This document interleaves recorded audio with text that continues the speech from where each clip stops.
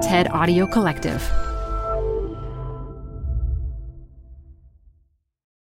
This episode is brought to you by Progressive Insurance.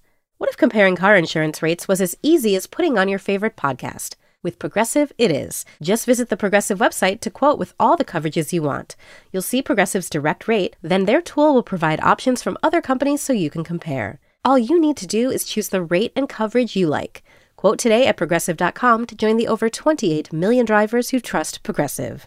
Progressive Casualty Insurance Company and Affiliates. Comparison rates not available in all states or situations. Prices vary based on how you buy. Canva presents Unexplained Appearances. It was an ordinary workday until... That presentation appeared out of thin air. Also, it's eerily on brand. Wait, did that agenda just write itself? Words appear, making this unexplainable case... Unexplainable? It's Canva's AI tools. I can generate slides and words in seconds. Really? The real mystery is why I'm only learning this now. Canva.com. Designed for work.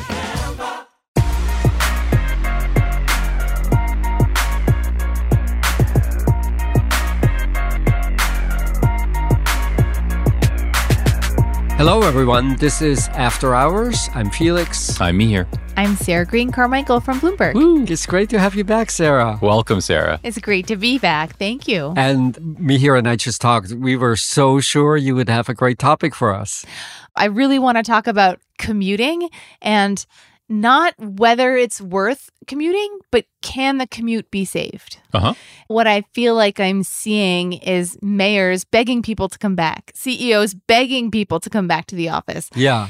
And the commute is still this incredibly painful experience that people just can't get over. And you see people saying things like, look, you're not going to get me on the train for 2 hours for like a free bagel and some bad meetings. Right. Yes. Right. So yeah. Can we save the commute? If you were a mayor, what would you do? By the way, what was your worst commute ever? Did you ever have like a really awful commute? I mean, I kind of have that now. Earlier this week, I dropped my daughter off at daycare. Daycare does not open until 7:30. I tried to get there right when they opened, and I did not get into the office until 9:30 in the morning. Ooh. So it was 2 hours, my and I God. live like 15 miles maybe from my office. So maybe that's why I was so eager to That's talk about this. Yeah. That's totally I reasonable. have a sense why you want to talk about commuting. How about you, Mihir? Did you ever have a terrible commute?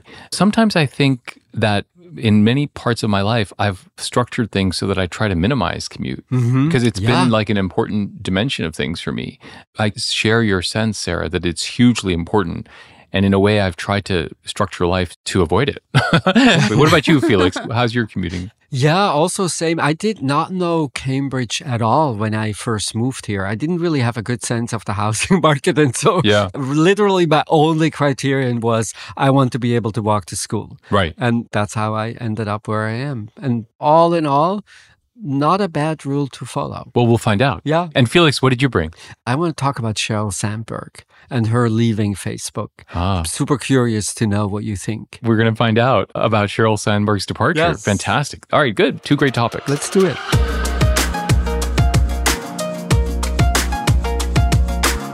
So, Sarah, commuting. So commuting is sort of the worst part of everyone's day to some degree. And I do think that if you have a walking commute, you probably enjoy it very much.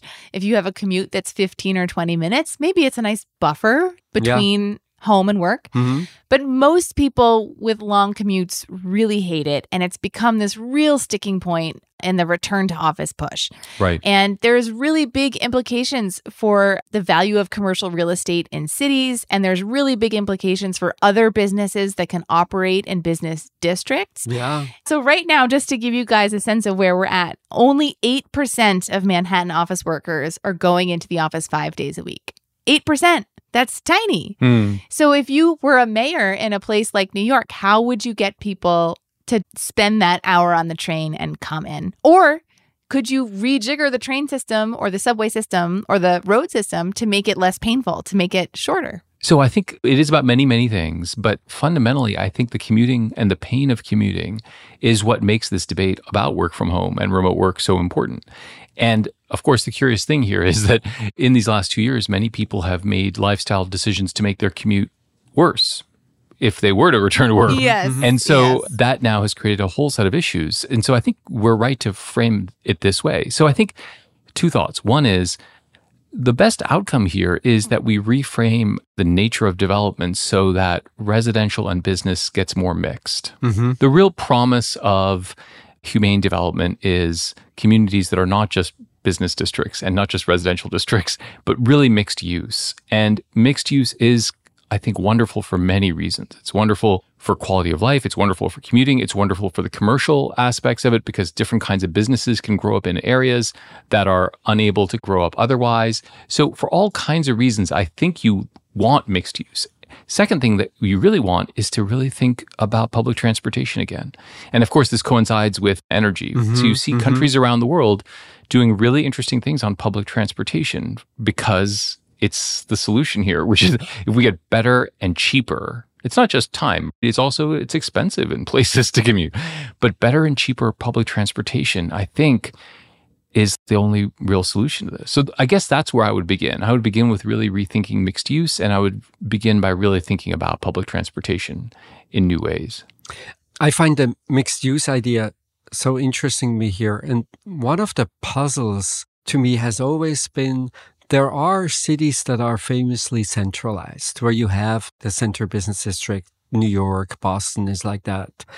But then you also have cities that are much more decentralized. So think of Los Angeles that has several centers. Right. And one intuition I always had that in a decentralized city, you will see far fewer people making long commutes because there's opportunities close by, and it's not exactly the right opportunity, but it's not too terrible. Or if some other part of the city has better opportunities, that's where you would go. And you see a little bit of this already in New York, where some businesses move to Brooklyn. Right. Because they find that the type of worker that they want tends to live in Brooklyn. But Los Angeles, I think, is sort of a complicated example because it has the worst traffic you can imagine. And so the puzzle in the current debate is in cities where jobs were more decentralized to begin with, we still saw that people accepted very long commutes, some of the worst commutes in the country, in order to get to that particular job that they wanted or that particular job that they could get. People just say, well, I'm going to suck it up and I'll have a long commute. Right. Sarah, what do you make of all this? What would you like to see on the commute side? Well, I really like the idea of mixed use.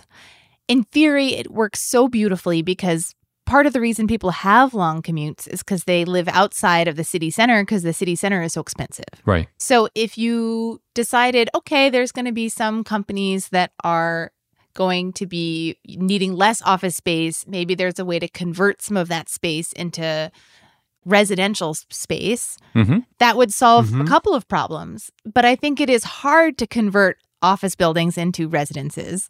To me, I'm like, yeah, throw a bed in there. What's the big deal? But actually, there's probably all kinds of zoning issues and HVAC issues and like stuff like that. Right. But those zoning issues are, I think, Sarah, exactly it. If you could create a little bit more flexibility on the zoning, then maybe that would arise. But I take your point. It's not as easy as just kind of rechristening some office buildings as housing. One really promising development that's a pilot program in Boston is Mayor Michelle Wu is trying to see what it would happen on a couple of bus routes if they were just totally free. Yeah. And the reason that she's doing this is because they've found that for every $1 they get in a bus fare, they are spending 75 cents just to collect that $1. So the net is like 25 cents. Yes. And Crazy. it's just not very good return. And you can't charge that much for public transportation or people don't use it.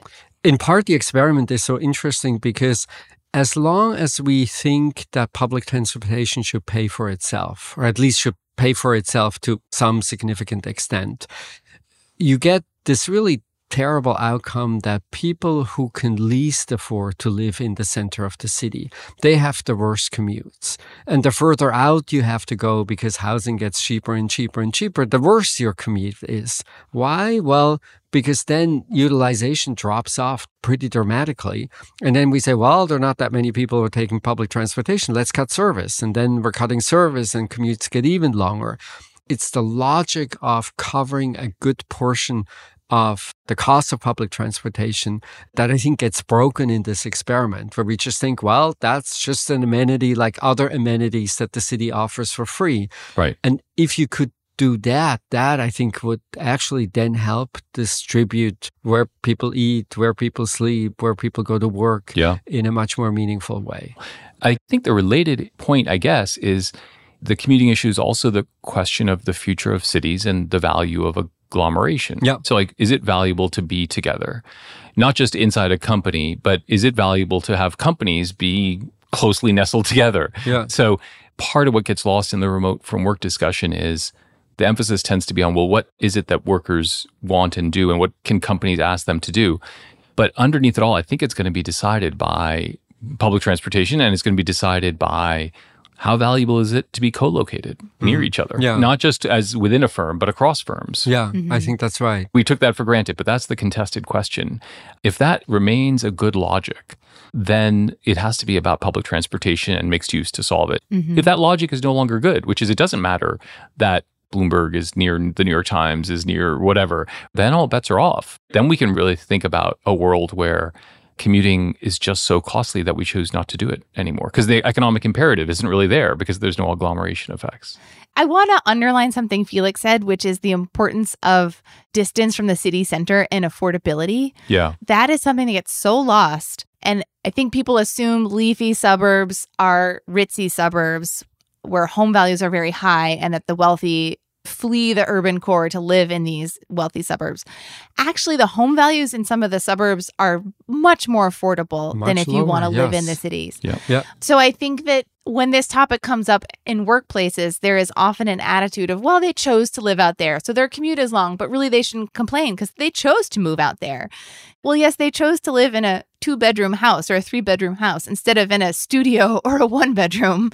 And I think that it is something that, especially for managers, I don't always see a lot of sympathy, which I think is too bad because often managers who live in the city, they are making more money than their employees who live further away. And I think that's too bad. And of course, it's also related to family structure and gender. I mean, it's related to a lot of different things. Yeah. The typical life cycle, of course, is young workers who are more likely to be urban residents. And then conceivably near the end of your work life, you might also become an urban resident again. But the usual arc is that. And of course, the wages of commuting also fall disproportionately, I think, on women. And so it's not just income.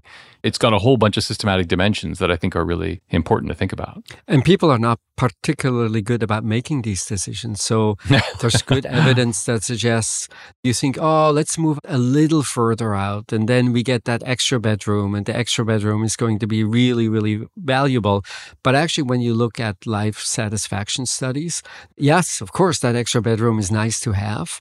But it's nowhere close to making up for the fact that you have now a longer commute. Yep. Yes, the research on that is so sad. And I read that research and I went and made those bad choices anyway. And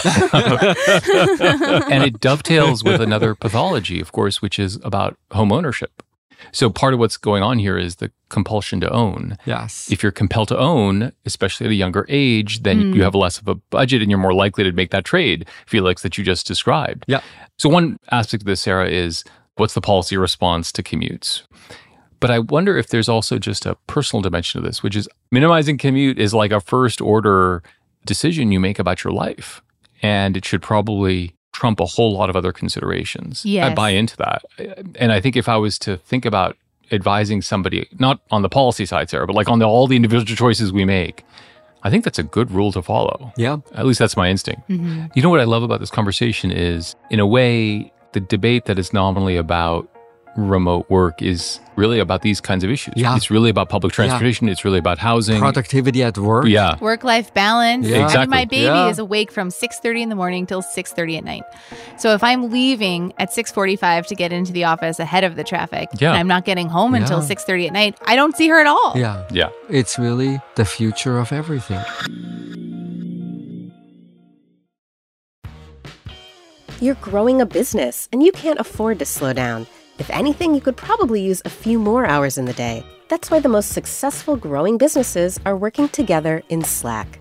Slack is where work happens, with all your people, data, and information in one AI-powered place. Start a call instantly in huddles and ditch cumbersome calendar invites. Or build an automation with Workflow Builder to take routine tasks off your plate. No coding required. Grow your business in Slack. Visit slack.com to get started.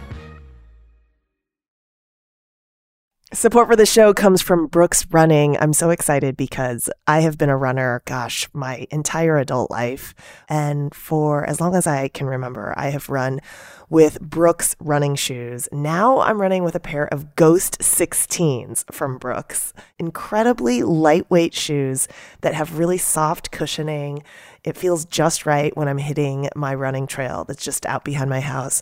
You now can take your daily run in the better than ever Ghost 16. You can visit brooksrunning.com to learn more.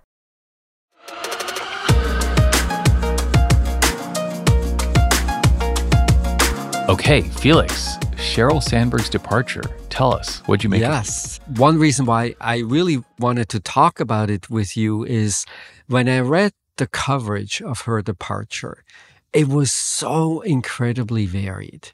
On the one hand, people would say things like she really helped invent the dominant monetization business model for all of Silicon Valley. Even very successful executives, there are so few who can say that I leave that kind of a contribution. And then, of course, we know a thing or two about that business model that is maybe not so great. And there's a debate around, should the company have responded earlier, in particular to the realization that Instagram is really not great for young people in so many ways? And is that part of her legacy? Should we say, well, maybe it was a good idea to begin with, but then once the data came in and you say issues with body image, issues with suicide, really in part, that's part of your legacy, part of your responsibility. And then on top of everything, of course, she has written this really famous book, Lean In, that helped us think about the role of women at work and how we might get to a place where women are better represented in top management positions. How did you think about her legacy, her contributions, the way she influenced the debate, both around social media, but also the debate around women at work? I would say for me, the Lean In legacy is the one I much more quickly thought of immediately. And for me, what immediately came to mind, frankly, was how misremembered I think that book is now. And I'm not entirely sure why that is. But I think that at the time of her TED Talk in 2010 and then the book in 2013, it was not normal for female CEOs or COOs or see anything to talk about being a woman at work and sort of walking around on their swollen pregnancy ankles and what that was like. And I can say that with some confidence because I was in a position at the time where I was trying to get a lot of interviews with female executives and they didn't want to talk about that stuff. They just didn't. And if you tried to bring it up, they would say, I'd really rather stick to whatever the business topic would be. And their PR people would say, please do not ask her any questions about her gender. So I think that at the time Sheryl Sandberg came out with those ideas, she was taking a risk. She was speaking up about her personal experiences in a very candid way. I just think that when people are criticizing that book, it's now become a kind of shorthand for like girl boss feminism. If you can't beat the patriarchy, join it. Right. I don't think that's fair. And I'm confused about why it's sort of remembered that way when at the time it was actually pretty bold for her to talk about that because no one else was doing it. Yeah, it's so interesting, Sarah. I mean, I confess I am so confused about how to think about Sheryl Sandberg. It is hard to think of someone who has had a bigger impact on the society business interaction in the last 15 years than her. And because she really, to your point, Felix, both at Google and at Facebook, pioneered the ad model. Of course, there were other people who would have done it, or perhaps, but she pursued it and she aggressively executed on it. And she added a business savvy to the tech bro culture that may not have wanted that business savvy. And so she was a lot of different things in many, many ways. And I think you're right, Sarah, about Lean In as also being fundamentally transformational to the role of women in business. I think the thing that I've struck by is both of those contributions and those roles have not aged well for whatever reason. They are very, very significant.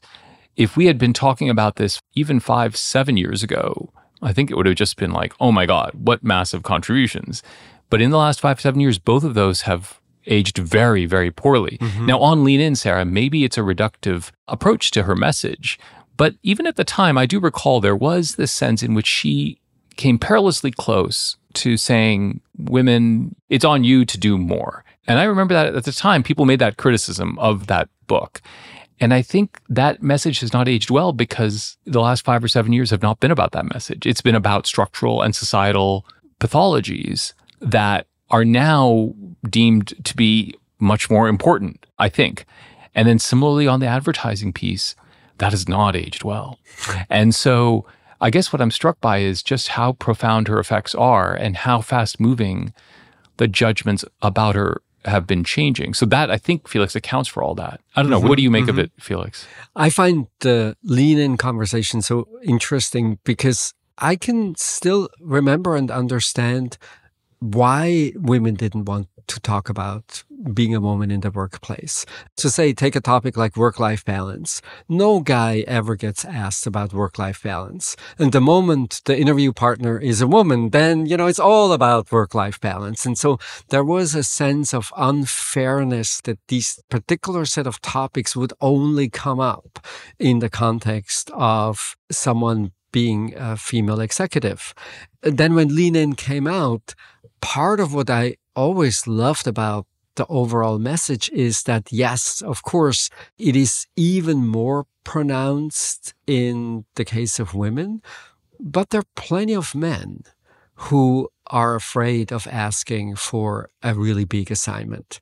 There are plenty of men who are super nervous about, oh my God, is this thing going to go well? And maybe it's a little safer to be quiet. And so it struck me in part that she had articulated something that wasn't an issue for the very successful people, but was a very common issue, even more pronounced among women, because as we know from research, women are a little less likely to ask for things in the first place. But it's not as though it was exclusively the issue of female executives. And that strikes me as even right for the poor aging now, Mihir. On the one hand, yes, we talk a lot about structural impediments, and I think that seems to be an important conversation to have. But it's also true that we're now asking for everyone. Are we leaning in too heavily? Are we giving up our private lives? Are we not seeing our families? And is it really worth giving all that up for corporate success, for being really rich, for being really influential? Exactly. And so again, even the turn against the Lean In message is gendered in part because it's even more difficult for women to deal with the multitude of pressures. But it's a conversation, I think, around mental health that is well and alive in lots of places. Right.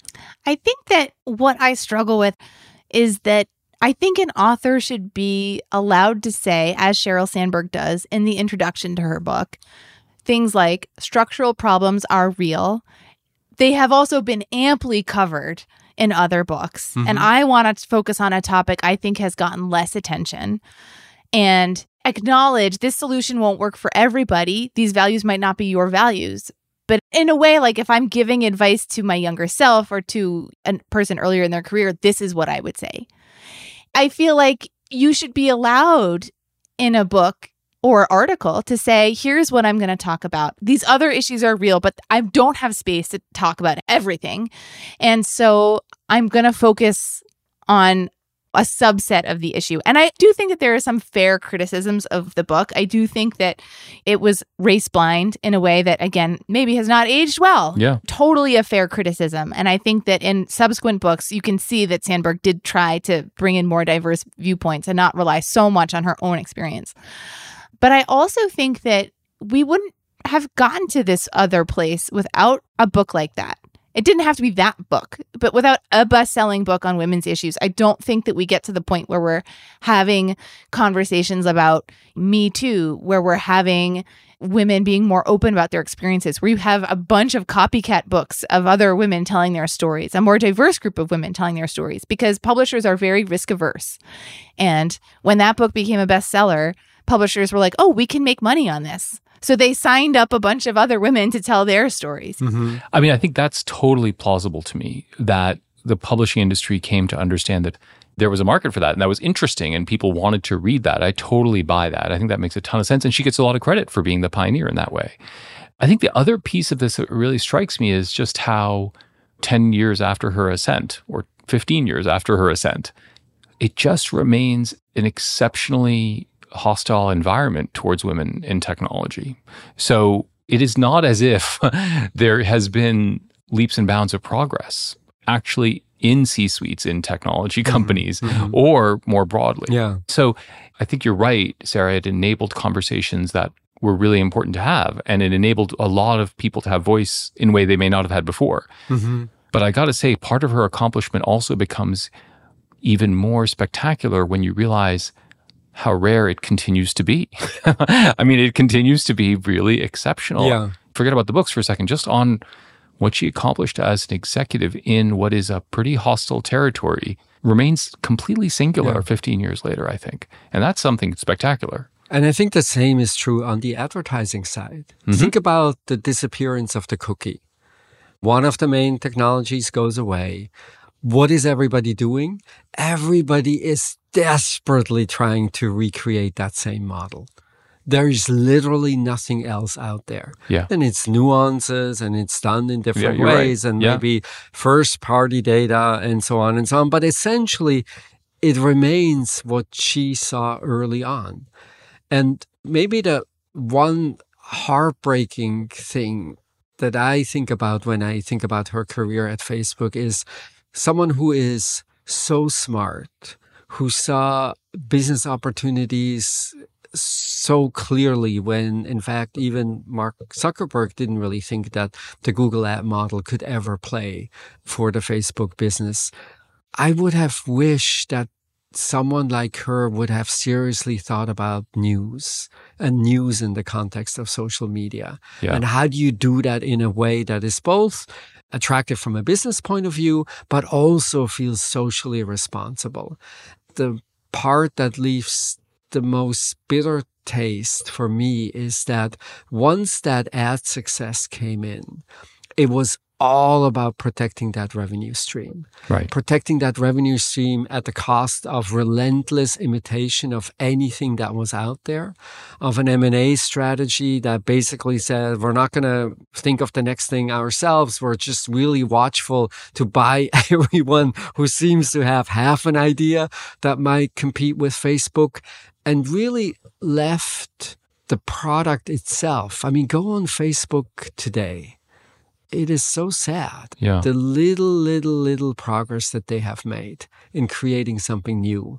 I just wish someone of her stature, someone of her imagination, someone who really had that keen business sense, to then, in the end, spend so much time, both in politics, but also in business, in a defensive role. I wonder if we're not looking back with maybe a little more distance and say, so much talent wasted. I guess part of what I have wondered about this is what problems can be laid at Sheryl Sandberg's door and what problems at Facebook should be laid at Mark Zuckerberg's door. Because we've sort of conflated a couple of different things. And I think that most discussions of Facebook tend to. Yeah. She was in charge of the advertising business and public relations and like a huge, huge remit of stuff. And he's really like the product guy who's like focused on like the features and the app and like how it's all coming together. And I think that sometimes the issues we talk about with fake news spreading on Facebook or radicalization on Facebook really seem more like they should be laid at Mark Zuckerberg's door. And in some ways, the deflection away from responsibility, I routinely have seen coming from him, where he says, we need government regulation. We're not the people to figure this out. Government should regulate us because we really can't figure out free speech because we're not the arbiter. And I'm like, you are the CEO of one of the most powerful companies in the world. Totally. Yeah. Make decisions. Yeah. Don't just Totally. say that government should decide. Yeah. But I think, Sarah, this is exactly where I was going to go too, which is, and in a weird way, it all feels like a little gendered, Not right? just a little. I 100% agree. But yes, go ahead. Look, I think she's fairly credited with pioneering advertising in a really significant way, both at Google and Facebook. So that is, in and of itself, if we looked at it in isolation, a very important contribution to the development of commerce in the last 20 years. Mm-hmm. Now, it has metastasized in perhaps unfortunate ways, but somehow she gets the blame for that as much as she gets the credit for it. And I think part of what happens in these settings is there are very few women, and then the few women that there are, they almost have to carry a burden of people projecting whatever they think about entities and business onto them. Mm-hmm. It becomes almost distracting. Like if it's Mary Barra or if it's Sheryl Sandberg or Marissa Mayer before them, they become kind of, I don't know, people see what they want to see in them. And they project onto them things that I think they don't always do with male business figures. And that's part of what's happening here, right? So undoubtedly, Felix, you're right. She should have done better. She should have figured out how politics and regulation would change.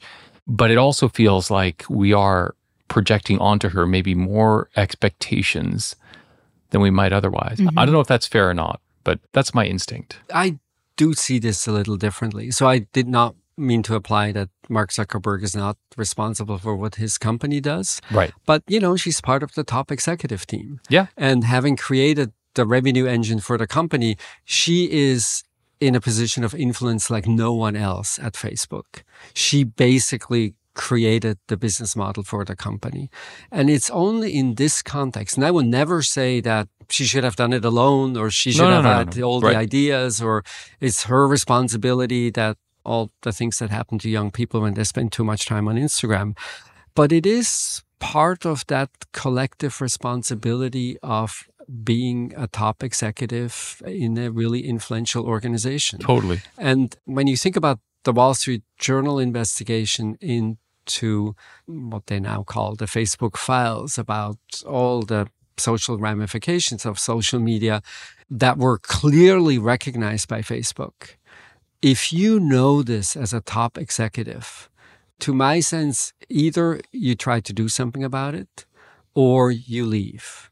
And the decision to stay on, I think that will reflect on how people think about you longer term. Yeah. I think the word that really strikes me about this conversation is the word, Felix, you used a while ago, which is heartbreaking. For some reason, that really hits home for me. Mm-hmm. There's something about the whole thing that's a little heartbreaking. And maybe one way to say that is imagine another world where in 2014, she left and she catapulted herself into a political world where she created a new legacy or a philanthropic world. And she wasn't going to be caught up in these issues that she now is inevitably going to be caught up in about the evolution of advertising, about the evolution of Facebook. I think that counterfactual world is really interesting. Mm-hmm. And it's not available to her anymore in the same way, I don't think. And that is one other element of this that I think is kind of heartbreaking. So it is a world in which, I don't like to kind of look back and say, well, what if this had happened? Like that's a very ridiculous kind of thing to go do. But in this exercise, it kind of feels like kind of interesting. Yeah. Because she was at such a pinnacle, and I think time has not been kind to her in the last 6 or 7 years. At the same time, I have to say, I can't wait to see what she's going to do next. Yeah. I'm still so optimistic, so hopeful. And so maybe not exactly the right time to leave, maybe a little late, but at the same time, given her talent, given her influence, oh my God, I'm so hopeful about what she's going to do next. Yeah, the second or third act or whatever it is should be really interesting. So I'm very, very curious to see what she does next. Absolutely.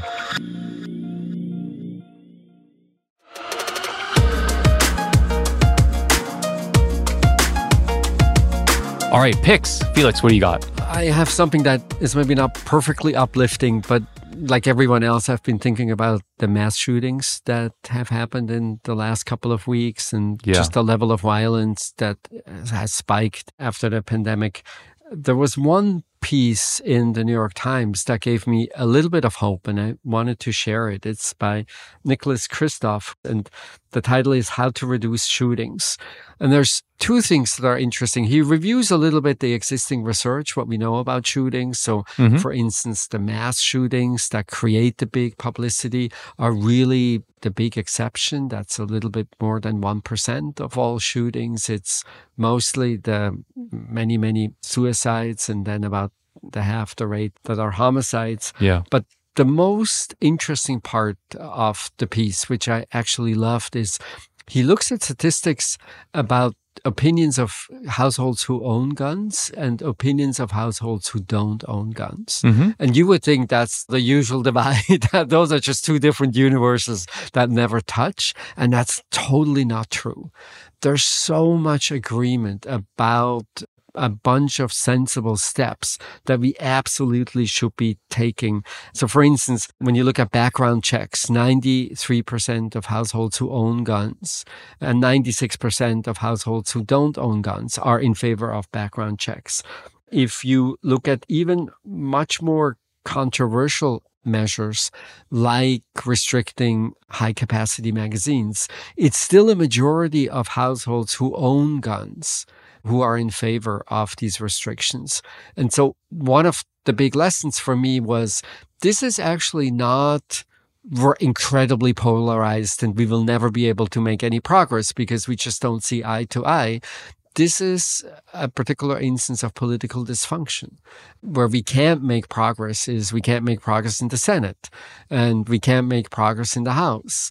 But the American people, which to me is an optimistic message, actually many of the most sensible measures how you might begin to make some progress, they have vast majorities of citizens behind them.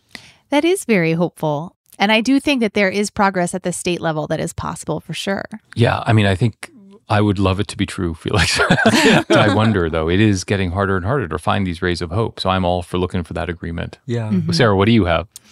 I have something a little somber as well. Oh, okay. I know, sorry. So my pick is the January 6th hearings. Oh, okay. It is originally something I was only going to watch to be sort of an informed citizen in a kind of eat your spinach kind of way.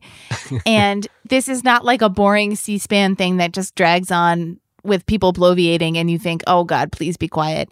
The pacing and the density of information is such that I actually am going to watch the first one again on YouTube because I was multitasking watching it as you do. There were just a couple moments where I was like, wait, I just missed that. Or wait, what did he say? And so I think that the bipartisan committee, barely bipartisan, but bipartisan, technically has done actually a really good job of, so far at least, minimizing political bloviating and really telling the story of what happened that day.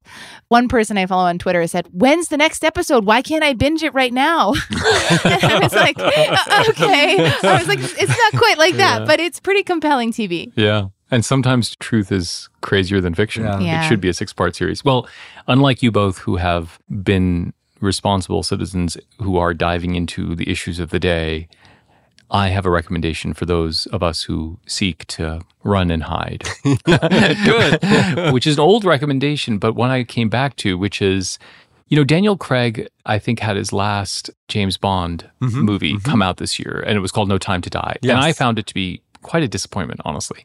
But it led me to revisit Skyfall, which I think is just a spectacular movie. Yeah, love Skyfall. The best Bond movie and just a great movie overall. Yeah. It is, I think, hugely underrated. The final climax scene in Skyfall is got to be one of the most entertaining, wonderful pieces of filmmaking. And I could watch it, and I rarely say this about any movie, I could watch that movie like twice, thrice again. It is just so entertaining, and he's so good. And then Judi Dench is great, and Javier Bardem is great. The whole thing. So if you're looking for escapism, the kind of escapism that Bond films provide, completely heroic, completely kind of detached from reality, I recommend revisiting Skyfall or seeing it for the first time if you've never seen it before. I might actually do that. I haven't seen it in a while. I listen to the music every now and then. The music is really good. Yeah. Everything about that movie is just so good. Yeah. It's a great pick, but I am shocked at your comments on No Time to Die. Did you like it? Really? You liked it? I liked it, but I will say I probably won't watch it again because for me it was, no spoilers, but it was too sad. Yeah. Maybe it's just a Daniel Craig appreciation moment too, which is he's pretty darn fantastic in that role. Yeah. He's amazing. He's the best Bond. Totally. Yeah. He's the best Now Bond. we've engendered a lot of people who are going to be like, oh my God, no, he's not. We're out of time. Thank you for listening. This is it. This was After Hours from the TED Audio Collective.